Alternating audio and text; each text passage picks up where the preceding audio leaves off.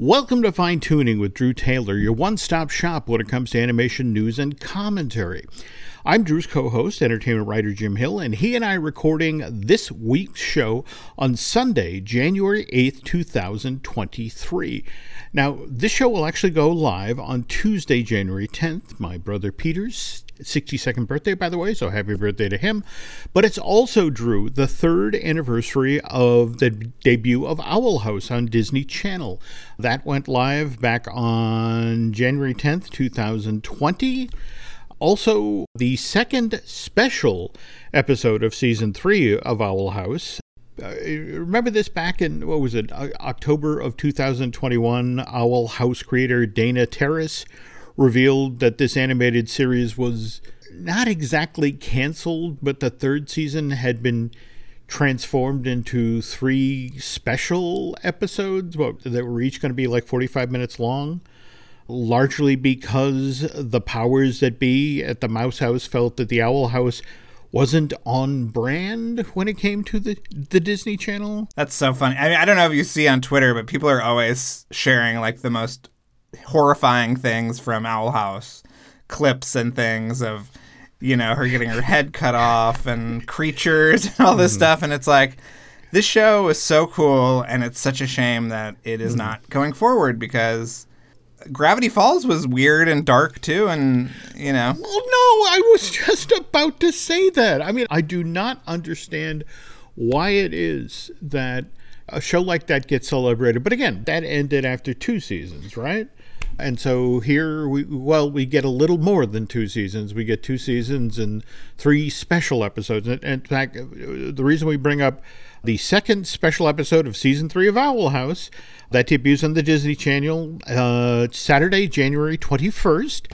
And Dana actually put up the poster that promotes this episode on social media on Thursday of this week, January 5th. So be sure to check that out. Beyond that, Drew, how was the first week of the new year for you? It was, it was back to running around like a madman. But I hope Aaron feels better. I know we kind of had a little gap in our schedule because he came down with the COVID, which I think have you had it yet, Jim? It's been playing whack-a-mole with Nancy and my immediate circle of friends that you just mentioned. Aaron, we had 2 friends who came back from the Midwest spending the holiday with their grandparents who just came down with it. And this variant really seems to be coming on strong. But so far, knock wood, we're lucky. But I guess the thing that concerns me the most is that these folks that we know who've come down with it are all up to date with their vaccines, and this variant just sort of laughs at the vaccine, I guess. Yeah, I read a horrifying thing about how if you've had it, you'll get reinfected. If you haven't had it, you're going to get it soon. So something to look forward to, Jim, Happy New Year, everybody. Hey, well, by the way, folks, when we were recording our last Fine Tuning, we ended with you headed out the door to check out Super Nintendo World over at Universal Studios. And if you hang in there, folks, second half of today's show, Drew's going to share what he saw there. But first, the news portion of today's show is brought to you by Storybook Destinations, trusted travel partner of the Jim Hill Media Podcast Network. For a worry-free travel experience every time, please book online at StorybookDestinations.com. Okay, back to the week's news. Drew, we've talked about Puss in Boots: The Last Wish quite a bit on the show. Debuted in theaters back on December 21st, sequel to 2011's Puss in Boots. Got great reviews, has a 96% freshness rating over Rotten Tomatoes, audience score of 93. And do you remember hearing that the original scuttlebutt on this Joel Crawford movie is that it wouldn't be available for streaming till 45 days later? That would have been Friday, February 3rd. That did not happen. Puss in Boots: The Last Wish, over the 2002 holiday season, only pulled in $77 million domestic, $73 million overseas, worldwide total box office of $51 million to date. Mind you, it's number 3 at the box office this weekend, behind Avatar: The Way of Water and Megan, but it also just popped up on Amazon Prime Video's in-theater movies at home this past Friday, January 6th, just 3 weeks and 3 days after that Joel Crawford movie first arrived in theaters. The thinking was that as of Tuesday, January 3rd, the kids were back in school. And since Amazon Prime Video is charging $29.95 to purchase Puss in Boots, The Last Wish, I want to say there's a lower fee for just to rent it. The feeling was this was where the big money was going to be for the DreamWorks animation film from this point forward, charging a premium to the people who didn't want to go out to theaters to see this highly praised animated feature. And in fact, I'm told that the resurgence of COVID did also play a factor in, like, let's get this over to Amazon Prime Video as quickly as possible. But the whole notion is that people wanted to be able to watch Puss in Boots, The Last Wish, in the safety and the comfort of their own home. And Drew, just an aside here, when you were over at Universal Studios Hollywood Sunday last, right? Yes, correct. Or Monday last? It was during the week. It was like Wednesday or something. Yeah. Okay. Did you see much of anything there? I mean, normally for a Universal release, and that's what this DreamWorks animation film is, they do a fairly good job at the studio sort of hyping the latest film. Did you see anything on your way down to Super Nintendo World? Well, I was kind of going backstage, but I do know that there was a really cute Puss in Boots like milk bar where they had exclusive kind of milkshakes, Cafe Con Leche, and another one that were kind of themed to different characters. And I also know that the walk-around character was hanging out sort of around the DreamWorks theater in the upper lot. But I wanted to talk about the price point, Jim, and I also wanted to talk about the other reason it's on digital, which is, so the $30 is a lot, for sure, but I think it's that much because you have parents factoring in, okay, I'm taking 3 kids to the movies, how much popcorn is that, how many ices am I buying, and when you add that all up, $30 seems pretty good, right? This past weekend, I've been trying to catch up on things. In fact, Nancy and I finally sat down and watched Disney's Strange World this past Friday night. And by the way, Drew and I will wade into that film on a future fine-tuning. But I was also thinking over this weekend that, I would really like to finally watch Puss in Boots. Because, again, a friend of the show, Jim Schul, saw it this past weekend and said he really, really enjoyed it. And it's amazing. It's really, really well, great. A lot of people have said it's a great film. And so the whole notion of to look at the $30 price point and the very thing you were talking about, it's like, well, if I factor in what I'll spend on gas and what it'll cost to actually buy movie tickets and, yes, my $8 soda, it's just sort of, the math works. It's like even at that price point, and what are the point? You own the movie at that price point. Yeah. Well, the other thing is that, and I'm very keyed up into this because of, I'm out here, but, there's been a theory for a long time that even if you send out screeners, if the movie is on home video or some kind of home video platform, Academy voters are much more likely to see it. And so they really want a Best Animated Feature Oscar nomination. I think that everybody knows that Pinocchio is kind of the one to beat, with maybe Turning Red a close second. But DreamWorks really wants that nomination, and just the amount of kind of casual exposure that voters can get to it, even if they're not sitting down to watch it, their kids having it on or whatever, really increases that likelihood of, getting a nomination. And I think they figured this out, I think in 2009 when Inglourious Basterds came out in theaters in August and on home video in December. And they were like, oh, this was really helped just by being on home video at the time that people are watching this stuff. So that's the other factor in the maybe somewhat early paid VOD, release. And it's not on Peacock yet, so it's not technically No. That's yet. In fact, I wanted to be clear that that's why I wanted to stress Amazon Prime Video. But by the way, folks, that's a great insight, and only somebody who's actually out in LA would get that. That said, though, one of the other factors here is the success of animated features like The Sea Beast. That was Netflix's sixth most popular English language movie for all of 2022. And that has changed the game as well. Toward that end, though, earlier this week on January 6th, it was revealed that Netflix had just signed Williams to develop two new projects for that streaming service. One of these is going to be a sequel to The Sea Beast, which I have to admit, I'll be interested to see where that story picks up from. But also, he's been signed to do another original fantasy for Netflix. So, have you talked with Chris at all about this? No, I sent him a note, kind of jokingly saying, I can't believe you let The Hollywood Reporter break this news. But, what's interesting when you read it is it sounds like he was in development on this other project, which will be co-directed by the Sea Beast's head of story.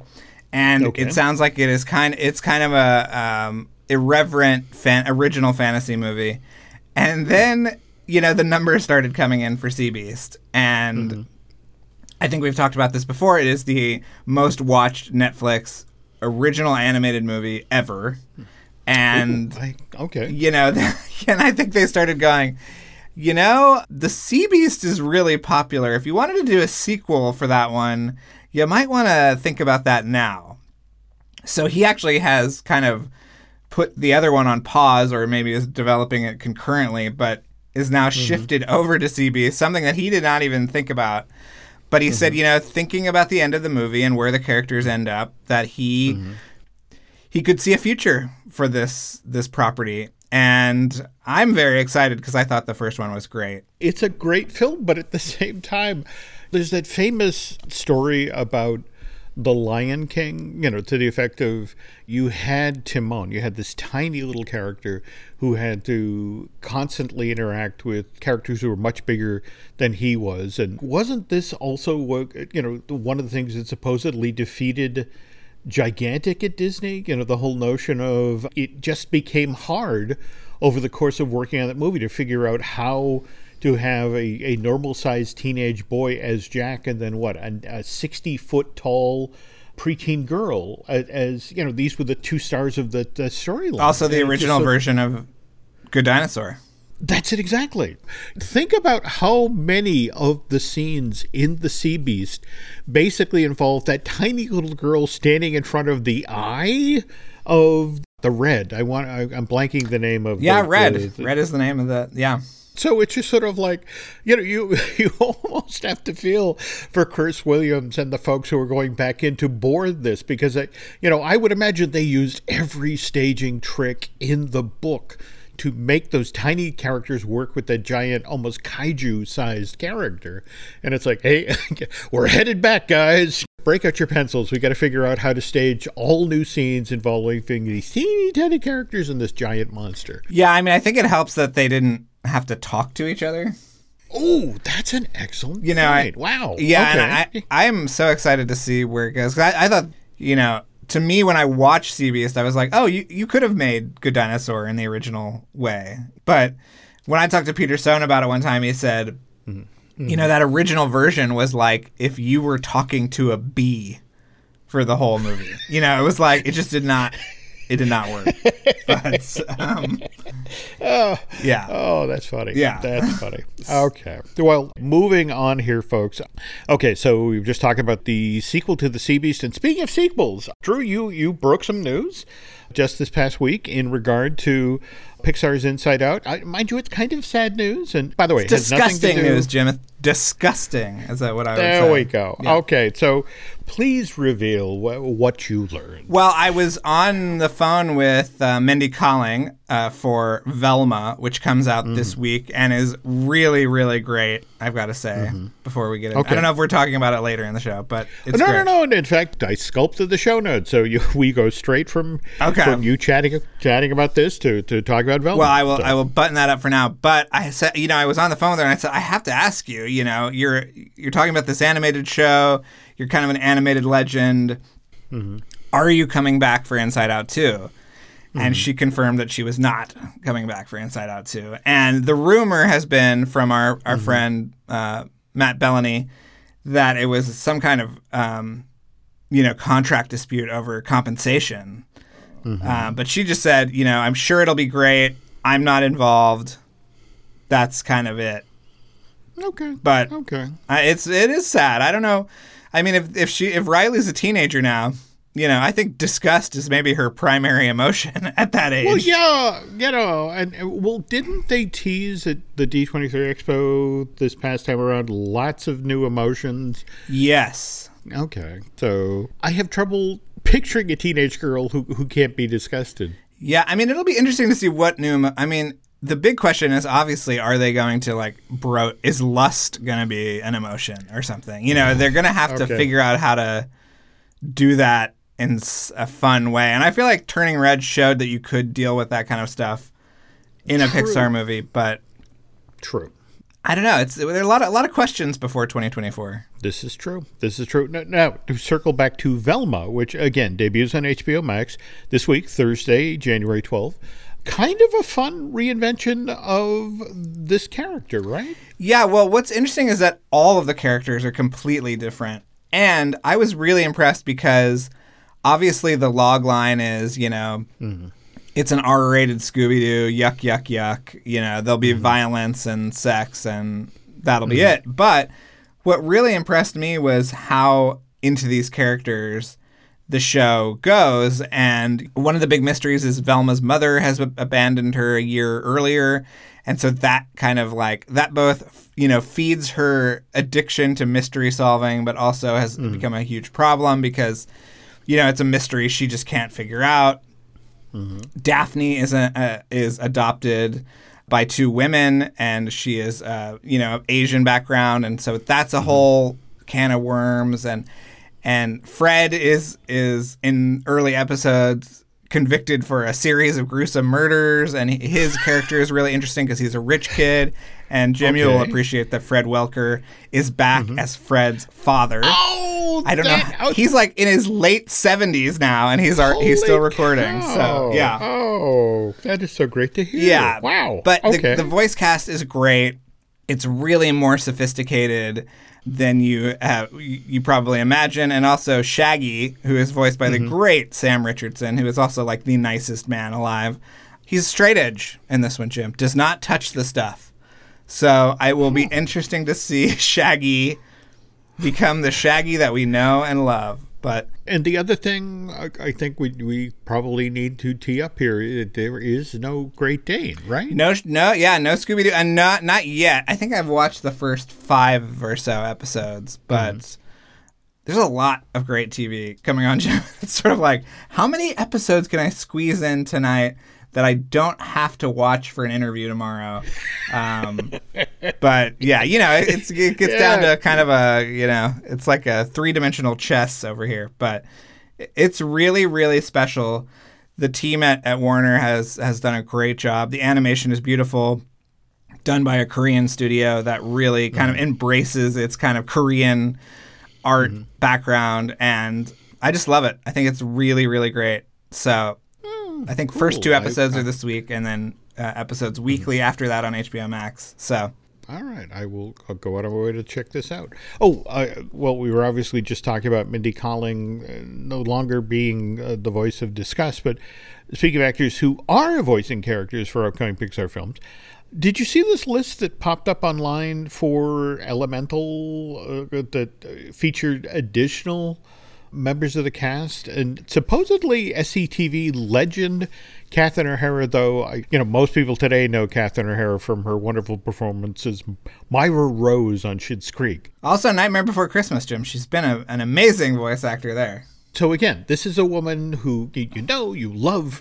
from animation, but she's supposedly voicing Brooke, who is supposed to be playing Wade's mother in this Peter Son movie. Had you heard anything? I mean, I didn't. I saw that list and I told TJ, our buddy from Pixar Post, I said, you need to reach out to Pixar before you post this so you can actually get confirmation so that it's not just look at these names. And I don't know if he actually did that, but I mean, what's striking about that list and about the 2 main characters is they really went, this is not, Brad Pitt in Sinbad territory, or, dare I say it, Chris Pratt and Tom Holland in Onward. I mean, these are a bunch of very talented but not super well-known actors besides Catherine O'Hara. So I think it's kind of an interesting approach and maybe an answer to some of these things that have so many celebrity voices. I don't know. What did you think about that? I'm solidly in Peter's corner. I could still remember, Nancy and I drove down to New York, for a very, very early thing on Good Dinosaur, and they showed us a couple of clips, but they particularly showed the scene by the river at night where, the first time the two characters communicated, and afterwards we went up to Peter and it was like, that's a movie. This is actually a movie. And he almost burst into tears. They had been working on this thing for so long, and it's, oh my God, thank you for saying that. So I really want this movie to work, and if this is something that Peter wanted to do to use in a weird sort of way, it's kind of a throwback to back when Howard Ashman was casting Little Mermaid and Beauty and the Beast, and the whole notion of, no, I need Broadway actors. This is a musical. I need Broadway actors. And this is a story basically about young people becoming adults. And for that idea, you needed just the right voices. You needed people who actually sounded like young people. So it's a bold choice. And again, I really, really, really want this movie to work. Speaking, though, of Elemental, did you see the photo that popped up earlier this week where it was the image was described as an end of animation party being held up on the Emeryville campus? And in fact, they mentioned that kind of in honor of the sort of the water fire aesthetic of Elemental, that a lot of folks were standing around fire pits and on the Pixar campus. In the rain, probably, considering the weather that we've been having the past couple of weeks. Probably true. Yeah, I did see those photos. I think end of animation means end of character animation, not end of effects and compositing and lighting and all that. Thank you. Because face it, there is a lot of work that has yet to be done before this film finally hits theaters on January 16th of this year. But also, speaking of things that popped up online that maybe people would need a little clarification on, did you see that final frame image that got posted from Nimona? Yes, I did. This animated feature started off life at Blue Sky Studios. They were adapting N.D. Stevenson's graphic novel to the screen. Disney acquired certain film elements from Fox back in March of 2019. Then in February of 2021, Disney announces it would be shuttering Blue Sky Studios and then scuttling it was 75% complete, right? That's what we heard about Nimona? That was the story. So, yeah, keep going, but then I'm going to ask you some questions that I still have about this movie. Okay. But go ahead. Okay, so anyway, we jump ahead to April of 2022.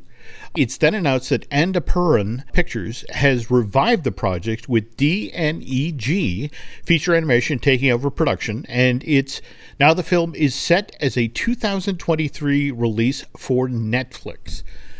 And beyond that, we had that first piece of art that showed what the look of the animated version, Blue Sky version of this was going to be. And then was kind of interesting it's basically the same pose. Yeah. It's the same rigging, it looks like, too.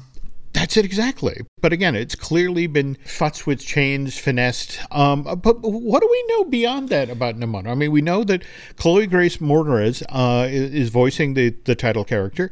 And then we have Riz Ahmed voicing Blackheart, the not-so-villainous villain of this piece. And they were from the Blue Sky version. They were. Yeah. They were. Yeah. But beyond that, do we have even a ballpark date on when this is showing up on Netflix? I can tell you. Does everyone want to know? This will be out in the summer of 2023. Is that it? Yeah. So cool. We are closer than you think to Nimona. That's great. So the question I have is just sort of like, what are the logistics? The movie is no longer directed by the original filmmaker, but two Blue Sky directors / animators took over. I just wonder, did the assets just get sent to DNEG and they're, finishing them? I don't know. It's really an interesting question, especially since it's coming out so soon. Mm-hmm. The other thing that's interesting is that, that DreamWorks has been utilizing, I don't know how many people know this or not, but they've been using animators in Greenwich for Puss in Boots and Bad Guys that are from Blue Sky. And I don't know if they're actually if they're still in the building or if they have gone home and they're just, working for DreamWorks. I did not know that. That's intriguing. Yeah. Okay.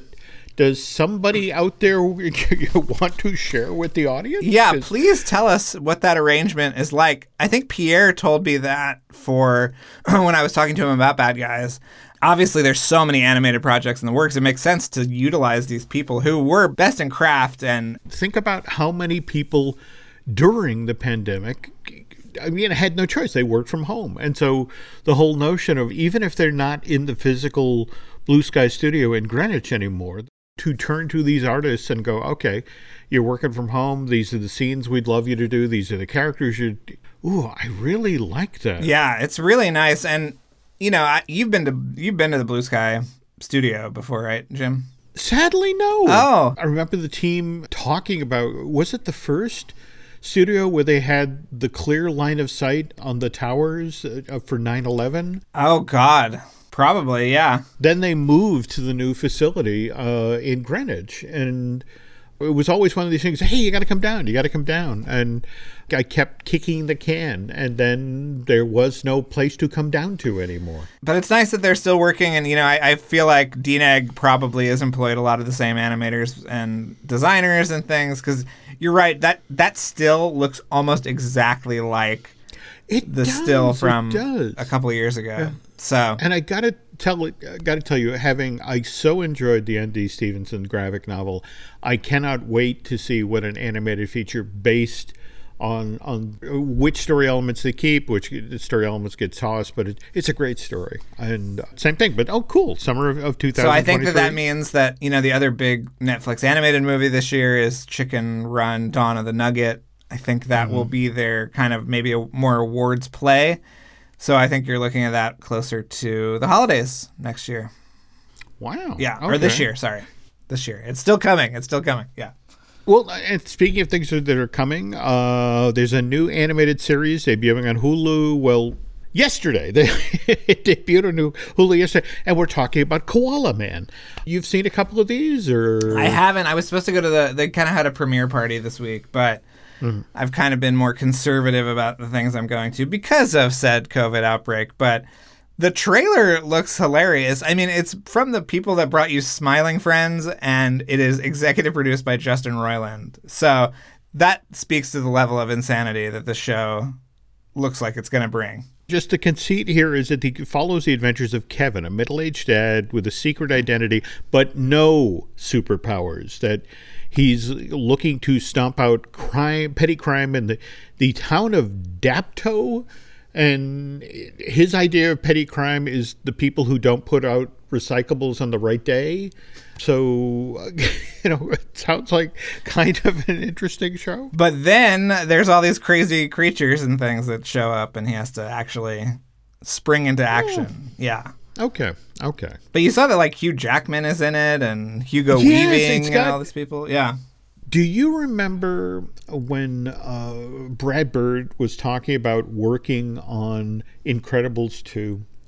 And how, he mentioned, well, you got to remember when we were working on the original Incredibles back in 2006, there hadn't been a whole lot of superhero projects. And then by the time it came around to doing Incredibles 2, he talked about how there wasn't an untromped blade of grass on the playing field. Trying to find something new and different to do was really, really hard. I feel like Koala Man kind of leads into that. It's like, okay, how can we do this superhero thing different than everybody else? Yeah, it looks like it'll be fun though. I'm excited, especially because speaking of animated things that I caught up on during the break, is we watched season 6 of Rick and Morty finally, which I was very impressed by. So I am ready to see more Justin Roiland orchestrated madness on television. And speaking of things that Drew has seen, that also includes Super Nintendo World. And when we get back from this break, Mr. Taylor is going to talk about what he saw on the lower lot of Universal Studios Hollywood this past week. This episode is brought to you by Shopify. Forget the frustration of picking commerce platforms when you switch your business to Shopify, the global commerce platform that supercharges your selling wherever you sell. With Shopify, you'll harness the same intuitive features, trusted apps, and powerful analytics used by the world's leading brands. Sign up today for your $1 per month trial period at shopify.com/tech, all lowercase. That's shopify.com/tech. Super Nintendo World. This is the first American version. There's a second version being prepped for Epic Universe in Florida, which won't open until 2025. But the original was built at Universal Studios Japan and opened at that theme park in Osaka back in March of 2021. How familiar are you with Super Mario and those characters and the like? I'm very. I mean, I was the right age when the first Nintendo, home entertainment system came out. So I have been literally growing up beside Mario, and I obviously looked at when the Japan park opened. I watched all the videos and everything, and why I think that this land really pertains to this show is. Mm-hmm. As we were going through it, John Corvino, who is a Universal creative executive, one of the only ones left, by the way, Jim, I should say that. I'm honestly shocked they let me in the door after breaking that news. But anyway, he said, I've seen the animated movie and this land is pretty close. So that connection is also there. And you've brought up, Jim, how close the movie and the land are opening to one another. The land is February 17th, and the Super Mario movie is April, right? Yes. Yeah. Okay. I wonder where they're going to hold the junket for the movie. I have no clue. Those Universal people, they're so mysterious. Yes, yeah. Well, all right. So this is still kind of a construction site, isn't it? Oh, yeah. I mean, I'm shocked they didn't make us wear a hard hat. There was, I was listening to my audio as I was writing it up, and it was like, in the background. But, yeah, I mean, I will say that, it's in the lower lot. It's in between what they call Jurassic Alley, which is where the Isla Nublar is, and Transformers. But, man, going through that warp pipe and it opening up into this kind of vast land is pretty amazing. It's a pretty wow moment. Even though, there's not a ton to do in the land, it's a pretty dazzling kind of reveal. It's kind of like going through the tunnel and then you open it up to Star Wars Galaxy's Edge. And then you really realize there's nothing to do there. Well, by the way, folks, Drew wrote a wonderful article over at The Wrap that includes some images of land. You really got to go check it out. But you really leaned into talking about the power-up bands and how the very thing that Disney initially promised with Star Wars Galaxy's Edge about that level of interaction, Super Nintendo World actually does. Right? Yeah. And I know that you and Len were talking about this, about like, do you need it? Do you, and I think you absolutely do. And, I think you can actually buy them starting now as of 2 days ago, you could buy them at City Walk. Oh, okay. But there is an amazing level of interaction, and, your kind of progress does follow you around. There's 4 sort of challenges, and there's all sorts of different touch points, and then there's kind of a boss battle with the band. But, all the things that they promised about Galaxy's Edge is actually going to happen. Like when you do your meet and greet with the characters, they will actually refer to your progress in the land. And what's also cool that I loved about it is that it's an amiibo. Do you know what an amiibo is, Jim? I've heard that name. Okay. So it's a little... It's kind of a Disney Infinity-esque thing where they're little figures. Exactly. I saw them at Target. Yes, you've seen them at Target. Yes. Okay. So they're about $10 or whatever, and you put them on your Switch, and they unlock things in certain games. And so the Power Band is a disc-shaped thing, and you can actually, when you bring it home, put it on your Switch, and it will unlock things, I'm assuming in a Mario game, which is very cool, and I thought was a really fun kind of like, practical way to do it.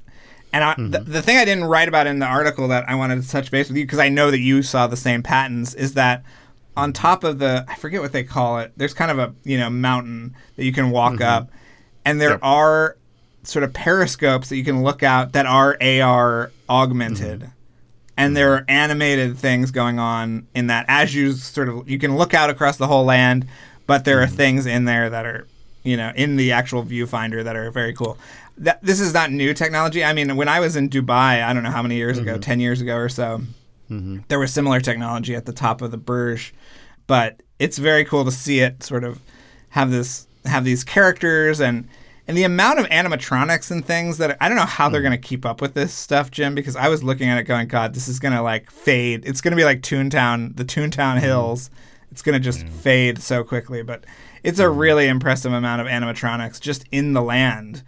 And also, when you're doing these challenges, there's different levels of challenge too.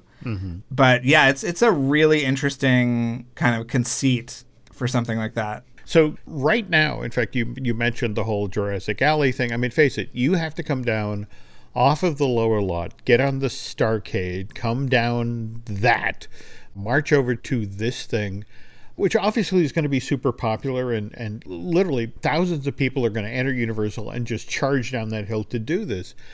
What do you think they're going to do about capping capacity? I mean, if everybody comes charging down the Starcade to do this, is there area outside of this thing where they can have people queue up? Or weren't they having annual pass holders try to register for early dates and actually had some issues with the website in regard to that? Yeah, and I think also cast member previews too, or crew member previews, I should say.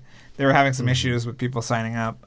I mean, that area, Jim. You've been to HHN down there. Yeah. It is not forgiving in terms of space, and I wonder, I don't know how they're going to deal with it, because especially that area of the park is so narrow. At least where Simpsons is on the upper lot, there's some space, but... No, definitely. And Harry Potter right next to the Simpsons, which is right next to, where people go down and do the tram tour. I mean, that whole section of the park just eats people. I really want this to succeed, and I think you actually enjoy how your piece with the rap ends, because you get them to not talk about the Donkey Kong expansion that is being bandied about, right? It's like, I mean, as far as I know, that Donkey Kong expansion is like in the works right now. I mean, the idea, from what I understand, and I don't know if you've heard the same thing, Jim, is that the Hollywood and the Epic Universe versions are almost going to open simultaneously. That seems to be what I'm hearing as well. But that means you still have to get through your first 2 years of operations, where one of the reasons that Disney bought Star Wars was because when Universal set up the Wizarding World of Harry Potter, when it did that licensing deal with J.K. Rowling and Warner Brothers, Disney had to come up with some sort of response, because Harry Potter, Butterbeer, they didn't have anything like that. So, well, first, actually, they made the deal with James Cameron to get the Avatar rights, and then 9 months later, they made the deal with George Lucas, and they have nothing that they feel can match the appeal of Super Nintendo World. The very thing you were talking about at the top of the segment. You grew up with Mario. There are now people who game with their children. And, and it's just the whole notion of, oh my God, we get to go through the warp pipe, and we get to go to visit Mario. Yeah, and the ride was not finished when we were there, or at least ready for us, but the ride technology seems genuinely new. It's still a dark ride in some respects, but the fact that you wear a helmet that your goggles hook into, and the other thing about the power band thing is that it's recording your success on the ride, and actually when you go back to the ride and you hit it with the same power band, it will actually be a more challenging experience on the ride too, which is, I think, very cool.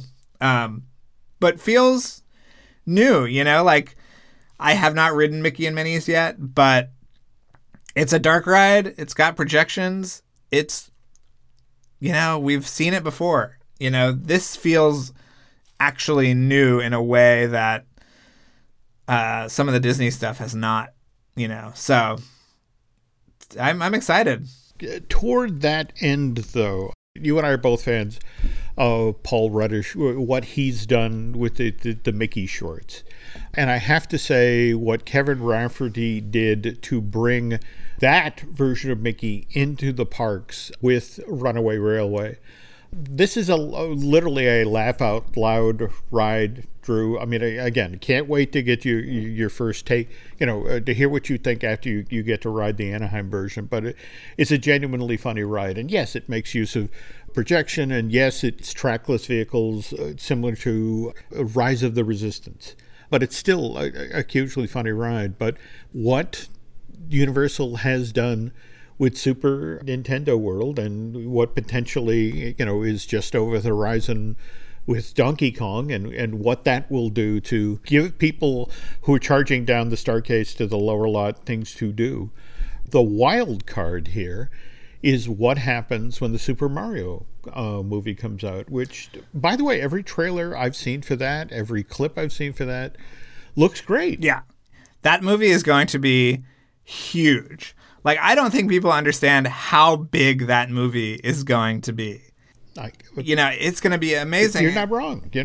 The thing I wonder, too, Jim, you talk about the crowds is like, are you going to want to sit and do this thing where you try to sneak past a sleeping piranha plant or whatever if you have to stand in line for 90 minutes or something? And, the land seems very casual in the ways that you explore and interact with these challenges. So I wonder if the absolutely insane crowds are going to impede that sense of discovery in the land itself. As popular as this is going to be when it opens on February 17th. February 17th of this year. But imagine what this is going to be like after the Super Mario movie opens. God. And by the way, I finally have the date, April 7th. 2023. And as long as we're talking about movies that people are very much anticipating opening in 2023, I would be remiss if we did not touch base on Mission Impossible Dead Reckoning Part 1, which is July 14th, 2023. And you can learn all sorts of cool things about this film if you listen to Drew's other podcast, which is Light the Fuse. What are you and Charles up to this week? This week, I believe we are talking to James Mather, who is a supervising sound designer. That's the other thing about the show, is we talk to every single person in the production. And he is fascinating. He worked on Top Gun and Fallout and is working on the next two.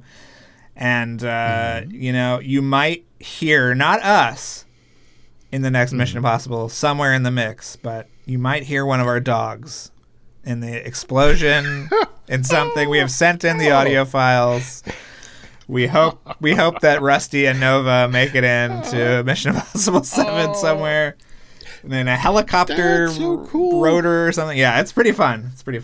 Nova may become the next Wilhelm Scream. That's true. Well, all right. Now, speaking of podcasts you might want to consider listening to, we've got Disney Dish, I do with Len Testa. We have Marvelous Disney, which I do with Aaron Adams. And in fact, later today, I will be recording a brand new Looking at Lucasfilm with Brian Gahn. By the way, Mr. Taylor, in addition to his wonderful Light the Fuse podcast, also regularly posts entertaining and informative things on social media. And where can they find you, Drew? Drew Tailored, like a tailored shirt. I'm still on Twitter. I'll be going down with the ship and on Instagram as well. What about you, Jim? Where can people find you? I I, too, am still on the deck of the Twitter-shaped Titanic. I was just arranging deck chairs earlier this week.